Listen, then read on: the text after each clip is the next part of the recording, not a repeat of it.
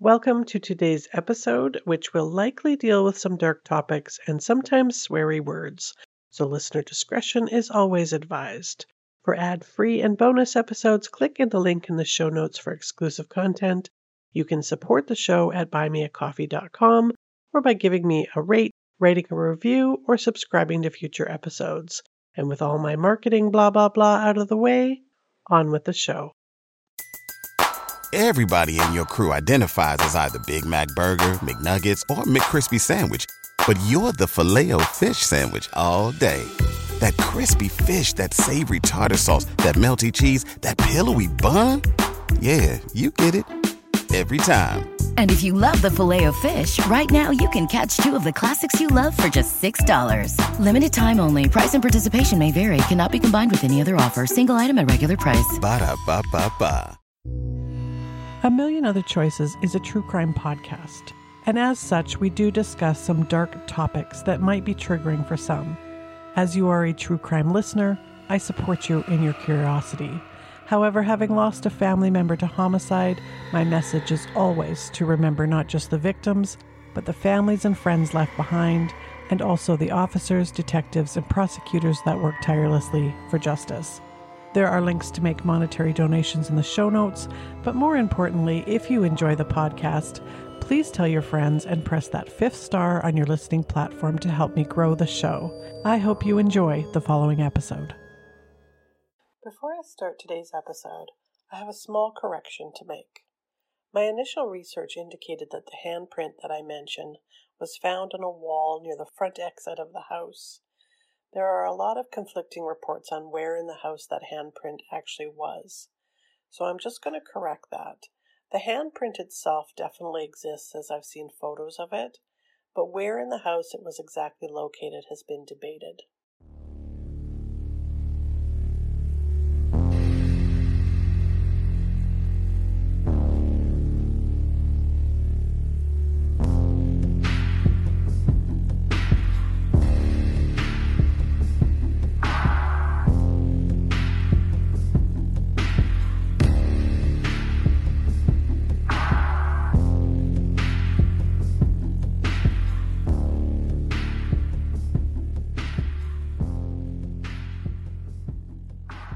Hi, crime fans. Welcome again to A Million Other Choices.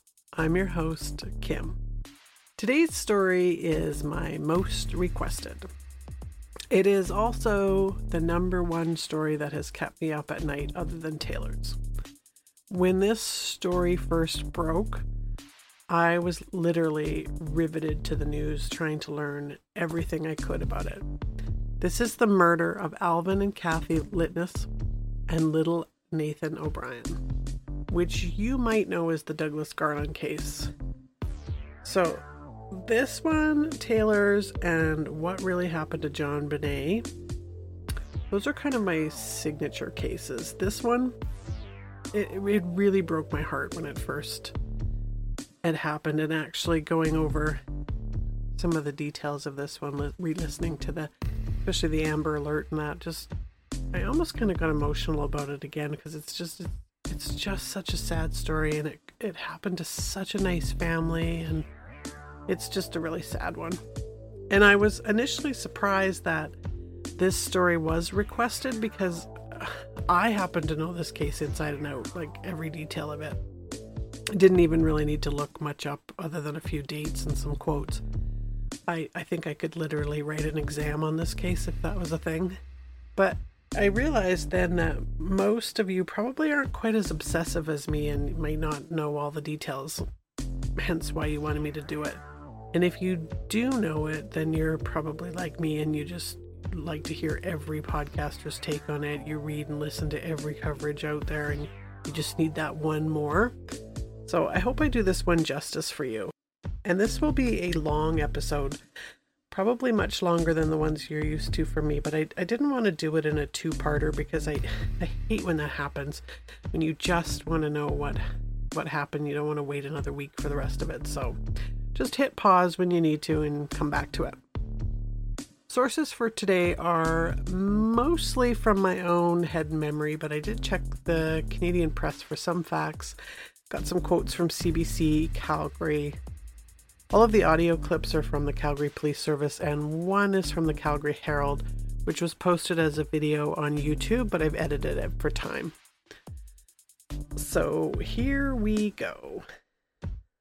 Over the Canada Long Weekend in 2014, we celebrate Canada Day on July 1st here. And so this was the weekend of, I think the Sunday was the 29th, I believe here. Alvin, 66, and Kathy, 53, Lickness, held an estate sale at their Park Hill home in southwest Calgary on the Friday, Saturday, and the Sunday of that weekend. The couple had recently bought a house in Edmonton and a winter condo in Mazatlan. They planned to clear some things out before moving, and Alvin Lickness was a business entrepreneur and he had worked in the oil and gas industry. So they had just retired and they were looking forward to starting their retirement in Edmonton. The O'Brien family, which consisted of their daughter Jennifer and their son-in-law Rod and their 3 boys, Luke, Maximus, and Nathan, who was 5. Now, I believe Nathan is the oldest of that group, and I think it was Maximus that was just sort of an infant at that time, probably around 9 months old. They came over to help out with the sale throughout that weekend.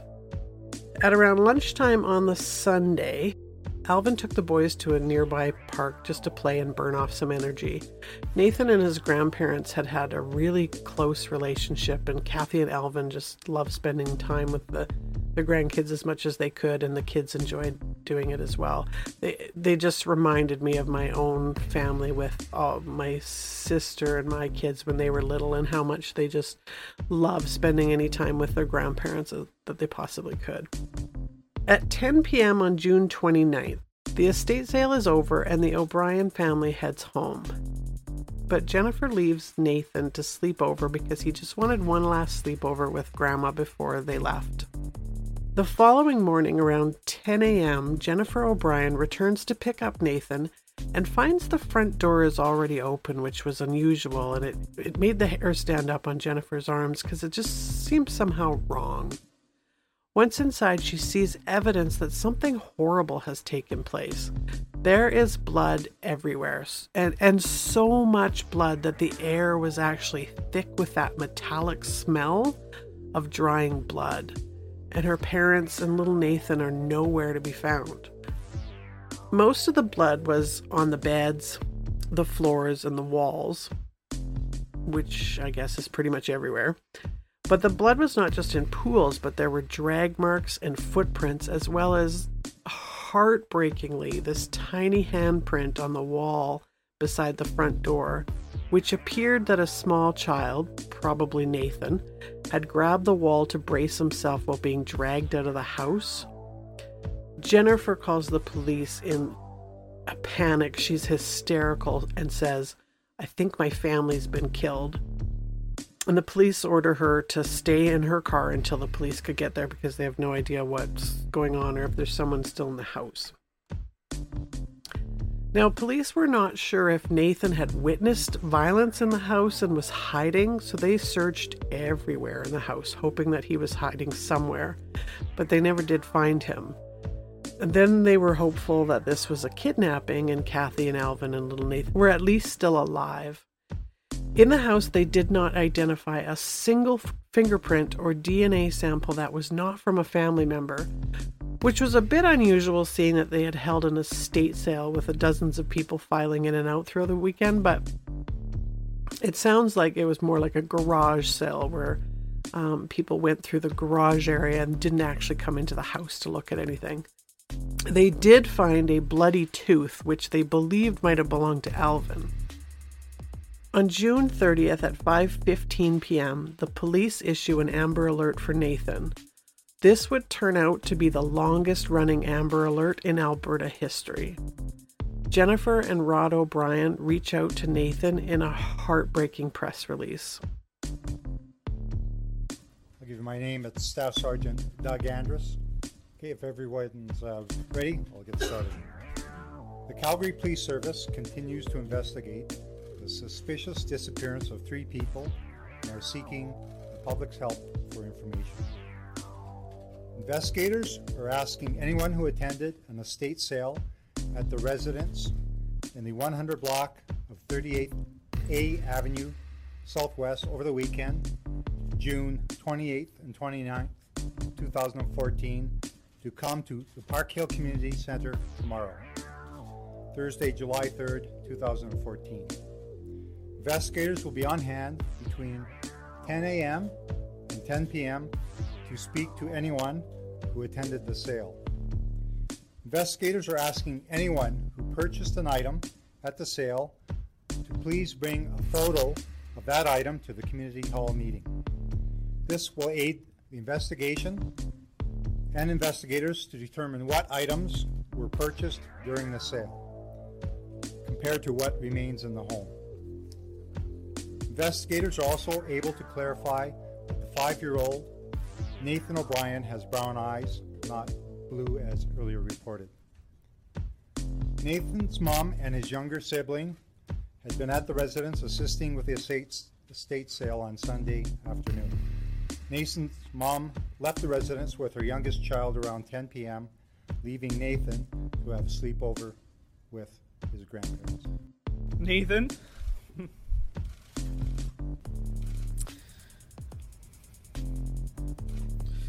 Your mom and dad, Luke and Maximus, and your whole family loves you to every star and back. Nathan? You are our superhero right now, and we're going to bring you home very soon. To whoever has Nathan, please find it in your heart to drop off our little angel, Nathan, to which he can be rescued and reunited with his brothers and his family. To the public, our son and family could be anywhere right now. If you have any information, anything at all, please contact the police. We are grateful for all the support from everyone we have received online, our family and friends. Nathan, we love you big. We will see you soon. I'm Nathan's mother, Jennifer O'Brien, and I'm the daughter of Alvin and Kathy Lickness. I appreciate you guys being here because I need Nathan to hear our voices, and I'm grateful for you guys to allow this to happen. And Nathan, I need you to hear my voice right now, and I need you to know that Mommy and Daddy love you more than anything in this world. And we can't be with you right now, but the best people that can be with you other than us is your grandparents. And I know Grandma's holding you so tightly right now and taking care of you, and they are doing everything in their power to keep you safe. So I need you to know that. Stay strong, Nathan. Stay strong. We know you are our superhero, and I just need you to stay strong, and we are going to see you. We're going to see you, and we love you so much. On July 4th, police noticed from some security footage a green truck seen driving past the Lickness house about 3 times, and it doesn't belong to anyone in the area, and it was on the night of the family's disappearance. They asked for the public's help in identifying the truck, that they say they want to speak to the driver, who they believe might have more information about their disappearances. The bed of the truck appeared to have a white sheet in the back. Now, Patty Garland, who's a common-law spouse of Alvin's son, Alan, so it's a little bit confusing here, but there is a family connection. So she is the common-law spouse of Alvin's son, Alan, which makes her Alvin's daughter-in-law. She called the police to let them know that the truck looked very similar to her 56-year-old brother Douglas's truck, which used to belong to her father. Now, it just so happened that at the time that the truck was seen on the news, she was staying at her parents' house. They had a farm in Airdrie, because her and Alan had come to Airdrie because Alan's parents, being Kathy and Alvin, were missing. On July 5th, the RCMP tactical teams and the Calgary Police Service searched that property in Airdrie where Douglas Garland was living with his parents. Douglas is taken in for questioning and held for about 24 hours on a charge of identity theft, which was unrelated to anything to do with Kathy and Alvin. They also seized the truck to be searched. And the police give an update of what they know so far. Thank you all for taking time to be here this afternoon. We know the media and we know the public are anxious for resolution to the missing person investigation. We know there are certainly more questions than answers, and we wish that we had those answers for you. Let me assure you that the investigators are working day and night to resolve this as quickly as possible. As with all major crime investigations, it is a delicate balance to provide the public with as much information about this investigation as possible without jeopardizing the investigation itself or any future potential court case. A thorough investigation is key to not only resolving this case, but also holding whoever is responsible for the disappearance of Nathan, Catherine, and Alvin accountable. Today, our officers, along with our partners at the RCMP, are once again searching a rural property outside of Airdrie in connection to this case. The search will continue until no stone has been left unturned. A truck was seized from this residence on the weekend, matching the description of a truck caught on CCTV in the Park Hill area. Investigators are still working to determine the relevance of the vehicle and confirm any connection to this investigation. An Amber Alert remains in effect as tips continue to come in from across Canada, and we continue to seek public assistance.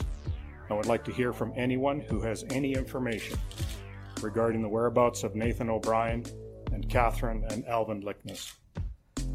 I will take your questions now, but please know I'm unable to get into any investigative details or speak about the man who was taken in for questioning, as he was released from custody and has not been charged in relation to this particular investigation. So is this still considered a missing person investigation? It is still considered a missing person investigation. At what point do you decide to call off the Amber Alert? Well, that'll be an investigative decision based on the number of tips that are still coming in and information that we're receiving. So at this point, we are still receiving tips from the Amber Alert, so we will remain or have that remain in effect until such time as that information is no longer coming in, and then the investigators will determine if they're going to pull that Amber Alert. Are you still hopeful that they're alive? Absolutely. What gives you that indication? We have no indication whatsoever to indicate anything other than that. So our investigation continues. We have probably close to 100 people still involved in this investigation. We'll continue to put the resources we need to into this investigation. And at this point, there's no indication otherwise, so we are hopeful that we will find them alive. What about the signs of violence in the house, though? Does that speak to a risk that they might not be here any longer? It's a concern, absolutely, but there is no evidence at this point to indicate one way or the other, so we are going to remain hopeful. In terms of priority, how does this case rank when it comes to working on evidence? Does it get put in the queue, or has this gone to priority? No, we're working very closely with the crime lab, and they are expediting the results for us. Are we any closer now to finding these people than we were a week?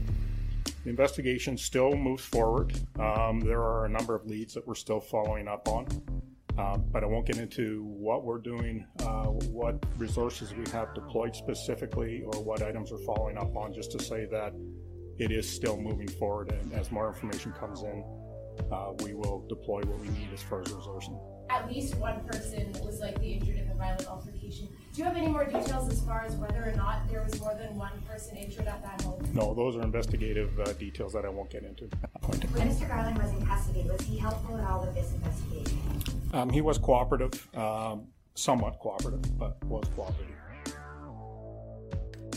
During the questioning, Garland says nothing. He's not uncooperative. He isn't cooperative either. He mostly just says nothing. On the morning of July 6th, Douglas Garland is released on bail, but he remains what the police call a person of interest, which we all know means possible suspect. But none of this was released to the media at the time. They just knew that they were questioning someone. He is under strict instructions to not return to his parents' Airdrie's property during the searches. Police continue to search the property that day into the evening and the next 2 days. The only thing they find at first is a smoldering barrel with ashes in it. After sifting through the ashes, they find a baby tooth, burnt flesh, and a lot of tiny bone fragments. Still not enough to determine that all 3 of them are dead, but it isn't looking good. On July 12th, search teams returned to the Licknesses Park Hill home for another sweep of the property.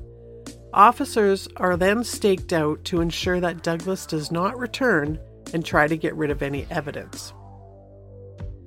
Early in the morning on the 13th or the 14th, now I can't know every detail, Douglas is caught trying to sneak back onto the Airdrie property, which was being watched by helicopters as well. They cornered him, and an officer told him, "Don't make this any worse than it already is." And he came out from behind some trees and bushes and laid down in the grass, and they handcuffed him. Police come out and say that they will be laying murder charges in the case. It's been 2 weeks to the day of the disappearance of Nathan O'Brien and Catherine and Alvin Lickness.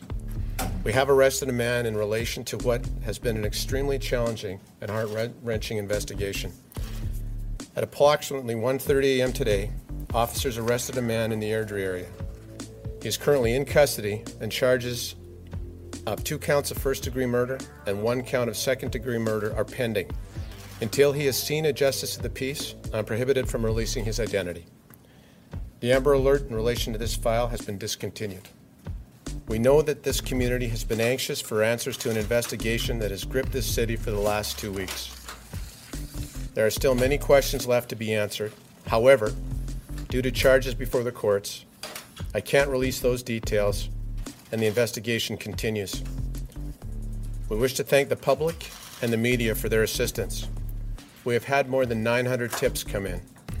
This level of public support and engagement has never been seen in previous investigations of this magnitude.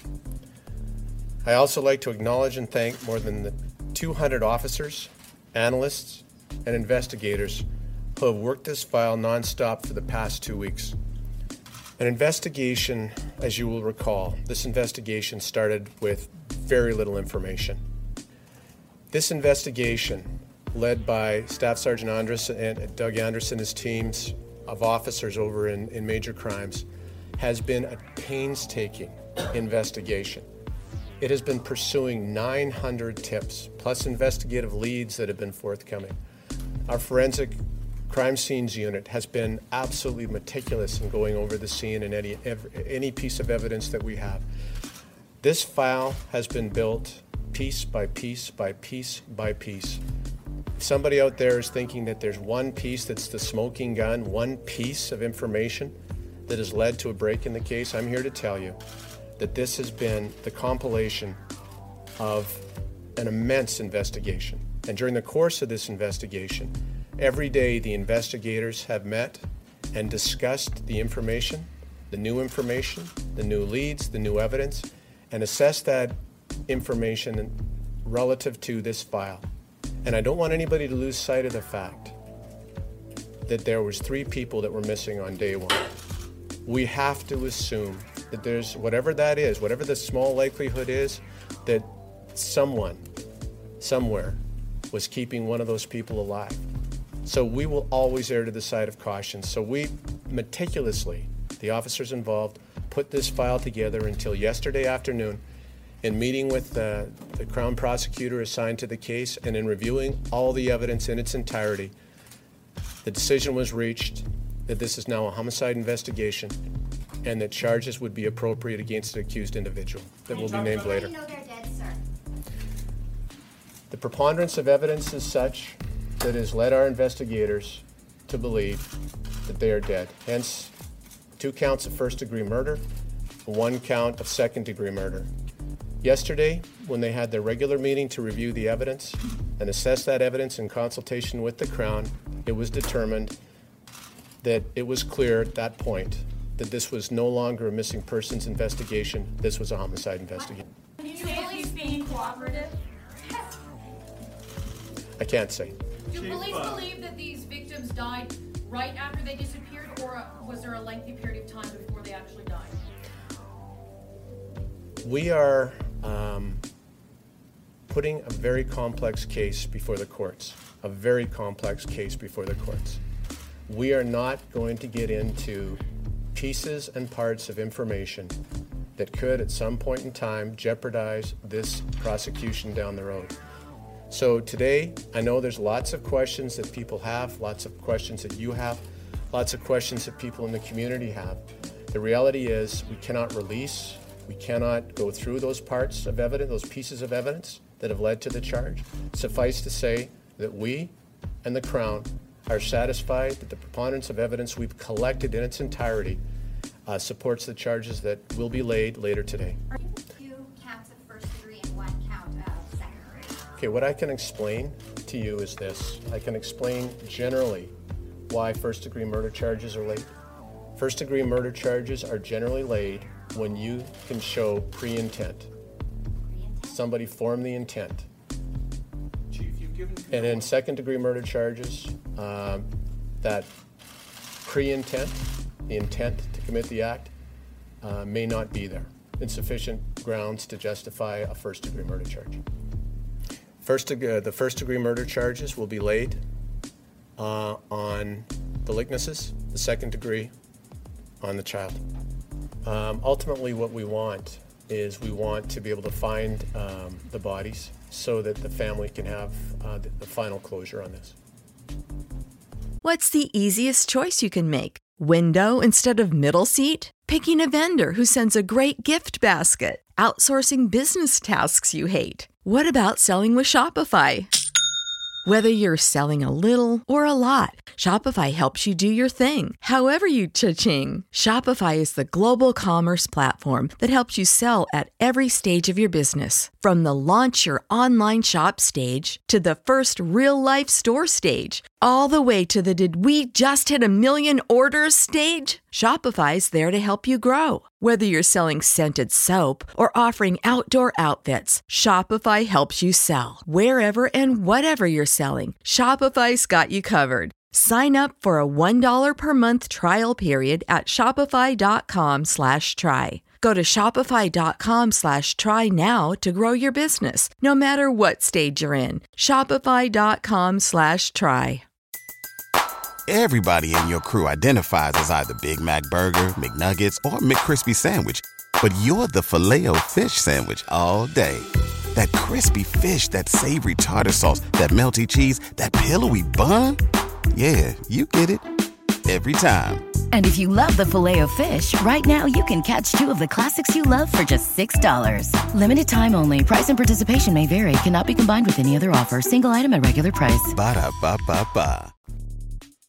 On July 15th at around 7 a.m., Douglas Garland is officially charged with first-degree murder in the deaths of Kathy and Alvin Lickness, and then second-degree murder in the death of the couple's 5-year-old grandson, Nathan O'Brien. Now, the charges were later upgraded to all 3 counts of first-degree murder, and I believe it had to do with the finger or the handprint that was on the wall, that it showed what they consider unlawful confinement, that it was against his will, or it could have been because he was later added to the plan to be killed to eliminate a witness.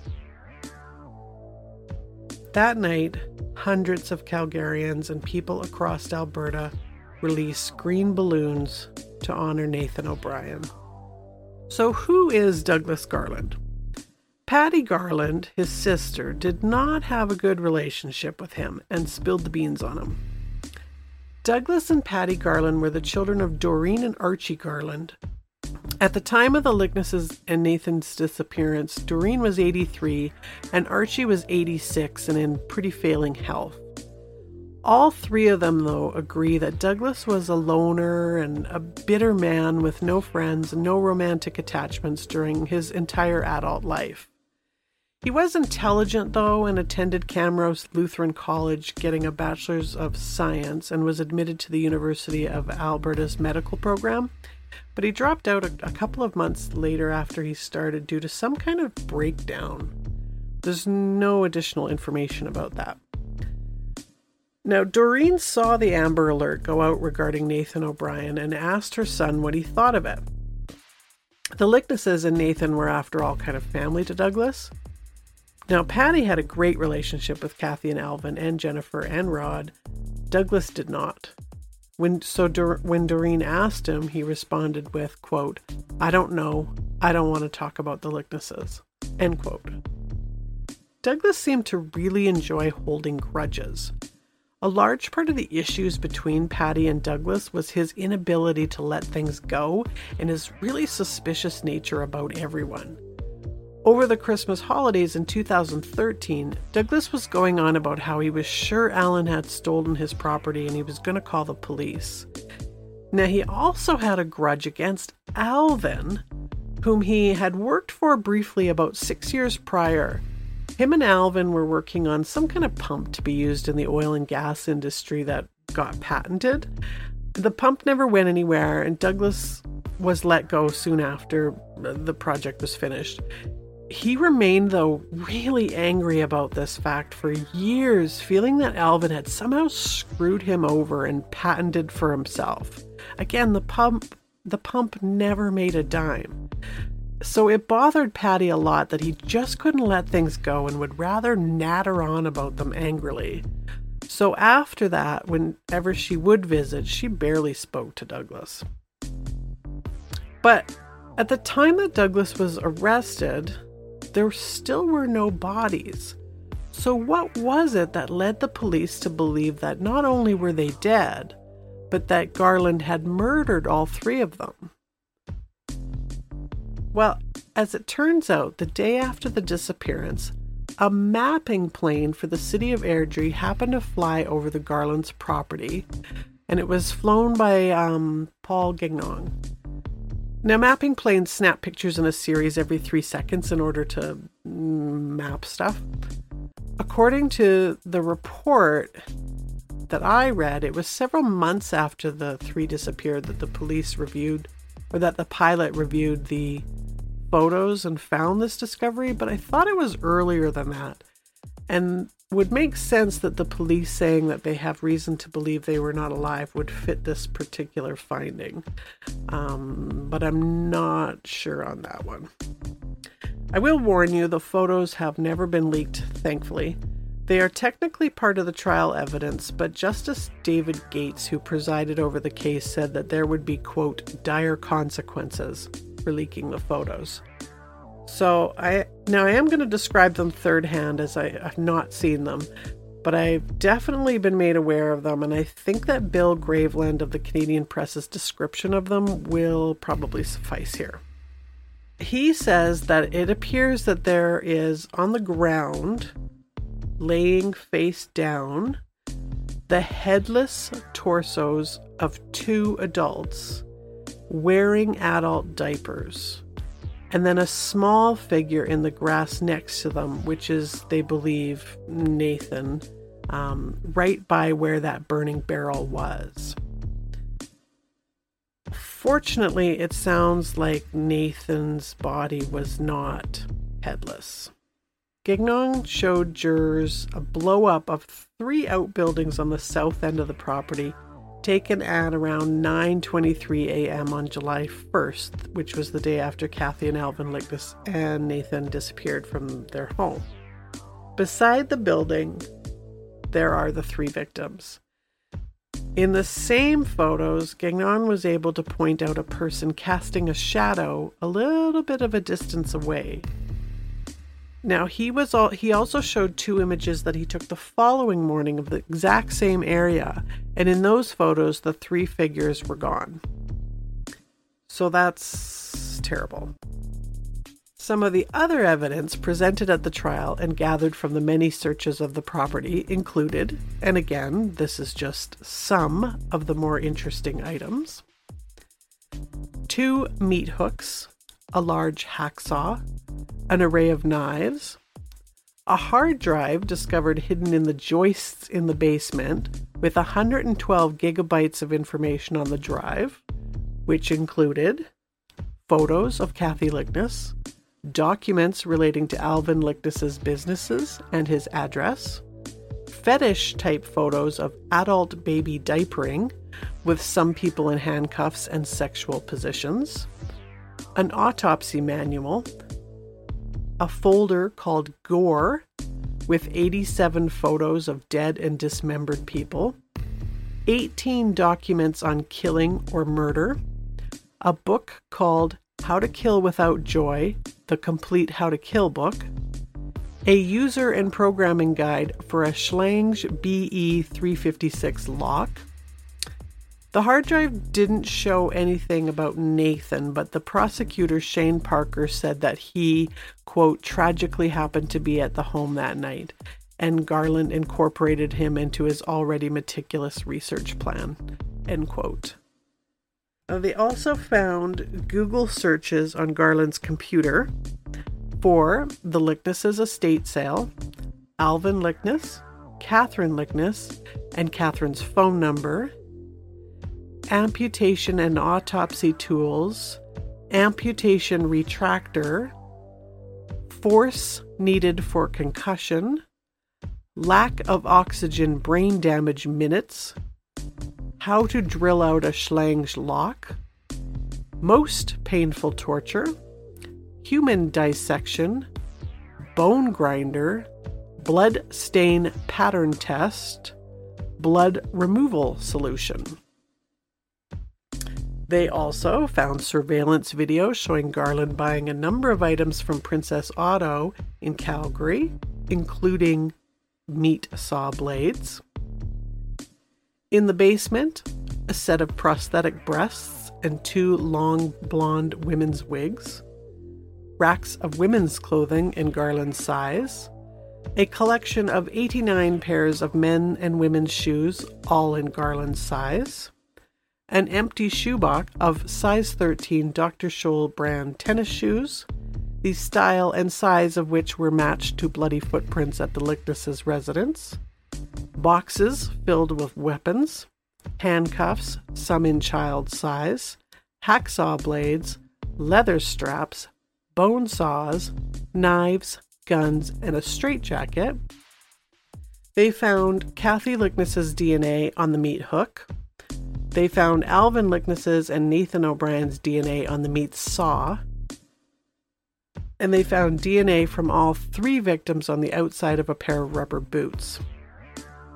There was also a number of white biohazard suits, which they believed Garland was wearing the night of the attacks, as none of Garland's DNA was found at the house, and approximately 50 boxes of adult diapers. So police and prosecutors theorized what happened, as Douglas Garland pleaded not guilty. At 3 a.m. on the morning of June 30th, which was a time picked specifically by Garland as the best time to break into someone's house based on his research, Garland used a drill to disable the lock on the Licknesses' back door, also based on his research. Once in the house, he enters the Licknesses' bedroom and bludgeons Alvin, then finds Kathy in the spare bedroom, curled up with little Nathan, and bludgeons her. However, forensic experts believe that all 3 of them were still alive when they were dragged against their will from their home and placed in the back of Garland's truck and covered with a sheet. He then drove them to the Garland property in Airdrie, and where only our imaginations can conjure up what then transpired. Once they were dead, he cut them up and burned them in the barrel, leaving nothing but tiny little pieces, and absolutely zero remorse for his crime. Bill Graveland, who attended the trial, said of Garland, quote, He sat through the first round of hearings and the second taking notes. We never heard a denial. We never heard an I'm sorry. After a 5-week trial, a jury of Garland's peers found him guilty of 3 counts of first-degree murder. At the sentencing in February of 2017, the courtroom gallery applauded when Justice Gates sentenced Garland to 3 consecutive life sentences with no chance of parole for 75 years, meaning he would be guaranteed to die in prison. Justice Gates said, quote, "It is difficult to conceive a more cunning, cruel, and horrific set of circumstances of assault, abduction, torture, and murder. The horror and the terror you visited on these 3 innocent people extends almost beyond the boundaries of human comprehension. The circumstances defy description." End quote. There were also no mitigating circumstances offered or supplied by the defense, and Garland offered no remorse, no regret. During the victim impact statements, Nathan's dad, Rod, said, quote, "When I leave here today, my wife and I will only go home with 2 sons. Those who choose evil, they will get an eternity of evil. A life sentence on earth is nothing compared to what awaits you. I didn't even have enough of my son to bury. There was not enough left of him." End quote. Garland's lawyers appealed the decision of serving consecutive sentences rather than concurrent. They claimed that they were unconstitutional and cruel. The Alberta Court of Appeal upheld its decision in February of 2021, which was great news for us, as Dustin Duthie was set to go to trial in April of 2021. So we were really hoping for him at that time to get more than the standard 25 years, especially considering he was only 25 years old at the time of the crime. Shane Parker of the prosecution in the original case told the justice that each murder had a different element, warranting the consecutive terms of parole ineligibility. Alvin was killed out of revenge over the 6-year plus grudge that Garland held against him for this apparent slight and leaving his name off of a patent application for the oil field pump, which, again, never made any money. Kathy was added to Garland's plan at a later date when the killer became fixated on her, and her death had what they call a sexual element. And then, of course, sweet little Nathan was killed to eliminate any witnesses. So Shane said, quote, "Each victim was apparently murdered for a slightly different purpose. You not only have death, you have torture and inhuman behavior." Now, his defense lawyer, Kim Ross, argued since all the killings occurred during a single criminal act, that consecutive terms of parole ineligibility weren't warranted. But too bad, so sad, they were warranted, and so they were upheld. You cannot tell me that this guy wouldn't have become a serial killer if he was left unchecked. And from what I understand, they are still to this day looking into some past cases just to see if there's any connection there that this might not have been his first case. Jennifer and Rod O'Brien have channeled their pain into the Nathan O'Brien Children's Foundation. The foundation supports 9 local charities, including the Children's Cottage Society, Stevens Backpack Society, Brown Bagging for Calgary's Kids, and Even Start. You can find more information at NathanO'BrienFoundation.com and on Facebook, but I want you to hear about the foundation's creation from them directly. We still miss Nathan, and we're trying to cope and, get this foundation off the ground and keep the goodness of life and hope alive. We have our children.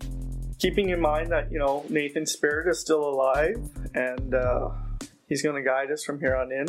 Do some good work in this world and show that we're ready to give back on a lifetime basis. An anonymous individual from the United States wanted to get involved, and he was deeply affected by Nathan. He grew up, so he has 2 brothers himself, so he he immediately relates.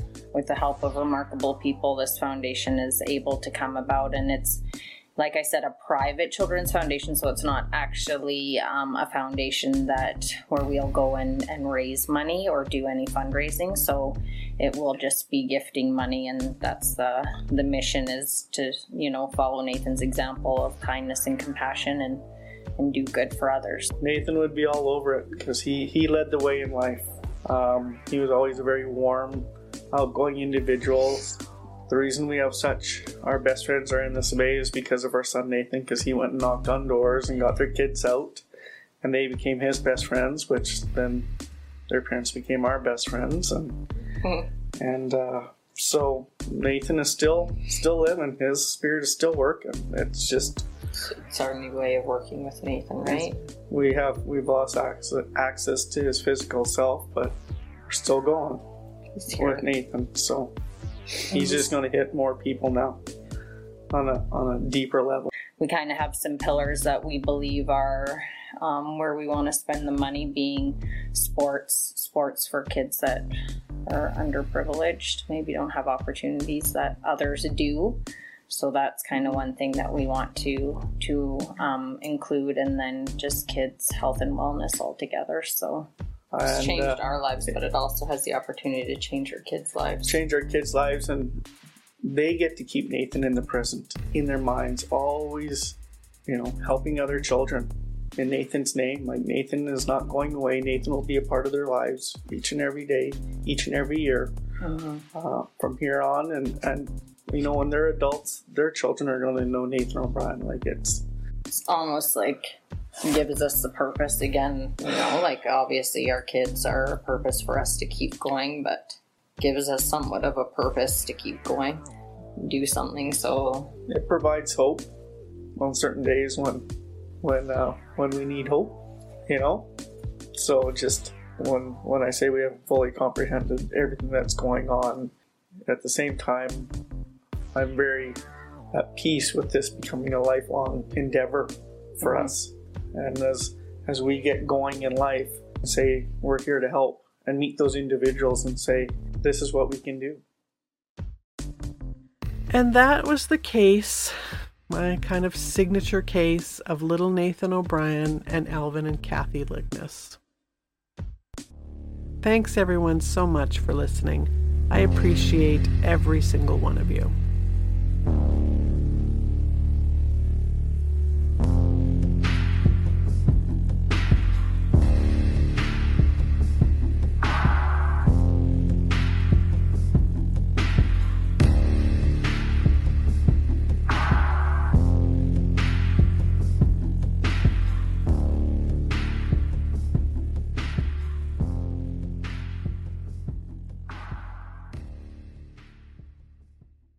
At Parker, our purpose is simple. We want to make the world a better place by working more efficiently, by using more sustainable practices, by developing better technologies. We keep moving forward. With each new idea, innovation, and partnership, we're one step closer to fulfilling our purpose every single day. To find out more, visit parker.com/purpose. Parker, engineering your success. Say goodbye to your credit card rewards. Greedy corporate mega stores, led by Walmart and Target, are pushing for a law in Congress to take away your hard-earned cash back and travel points to line their pockets. The Durbin-Marshall credit card bill would enact harmful credit card routing mandates that would end credit card rewards as we know it. If you love your credit card rewards, tell your lawmakers, hands off my rewards. Tell them to oppose the Durbin-Marshall credit card bill.